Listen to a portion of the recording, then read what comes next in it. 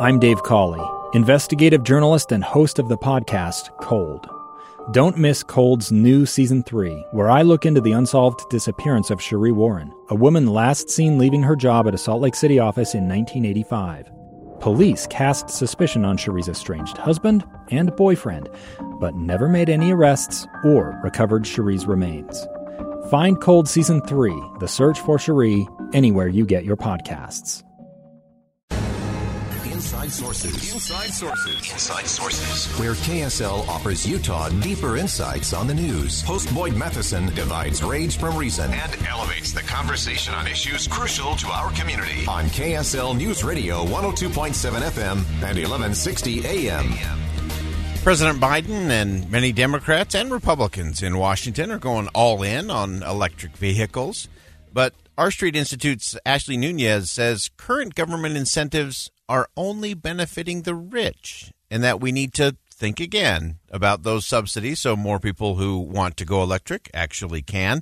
Ashley joins us now. Again, he is the policy director for R Street's competition policy, was formerly with MIT and the transportation policy assessment efforts there at MIT, and he joins us now. Ashley, thanks for chiming in on a Tuesday. Thank you for having me. So let's jump into this. In terms of the subsidies, we see this in a lot of areas where government thinks it's helping advance the cause of something like electric cars. Tell us what's actually happening. Well, the Biden administration had originally proposed something in the order of about $174 billion towards boosting electric car sales. Now, the impetus for this, the necessity for this is clear. The goal, of course, is to decarbonize, it's to reduce emissions, and electric cars represent an important pathway towards achieving that goal. Unfortunately, what has happened, what we have seen time and time again across different markets, is that when the government invests large amounts of taxpayer money towards trying to get individuals to buy these vehicles, we find rich people actually buying these cars, not necessarily middle income and low income households. And of course, that's problematic because if we think about emissions reduction, it's middle income and low income households that typically tend to own the most polluting vehicles versus these more fuel efficient versions that rich households can afford. And this is where, I often joke that does driving an electric car make sense? Absolutely. Does subsidizing one make sense? Certainly not. Yeah. Largely, again, because it's rich people who are buying these cars, not necessarily middle income and low-income households. Yeah, and I appreciate you framing it that way, Ashley, because I think we all can agree, okay, this can be a good thing. This is going to be helpful. This is being good stewards of the land. This is, good in terms of dealing with climate and in a responsible way, but it's how we get there.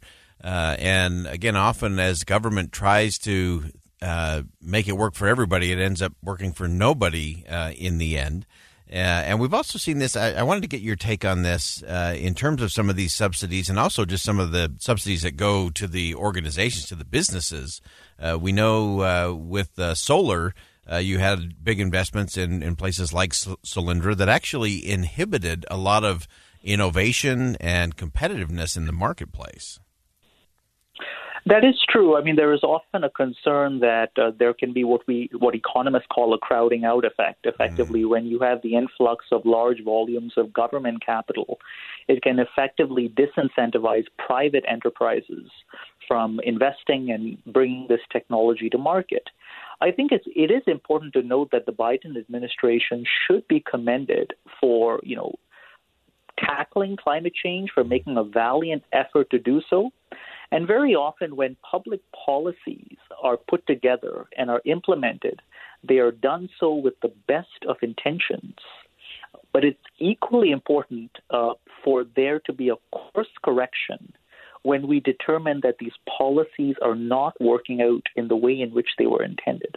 Oh, I think that's so vital. And I firmly agree with you, Ashley, that the Biden administration should be absolutely commended for putting some of these things front and center And then it's that willingness. We actually talked about this as it related to poverty programs earlier in the show, that I think everybody wants that. But let's make sure that there's no waste, fraud, or abuse, and let's make sure we're actually getting the outcomes that we actually want. And so I wanted to get to kind of a next phase with you in terms of how do we do that? How do we better incentivize, again, going back to electric vehicles, how do we actually do that in terms of creating the right kind of incentives to really make this impactful?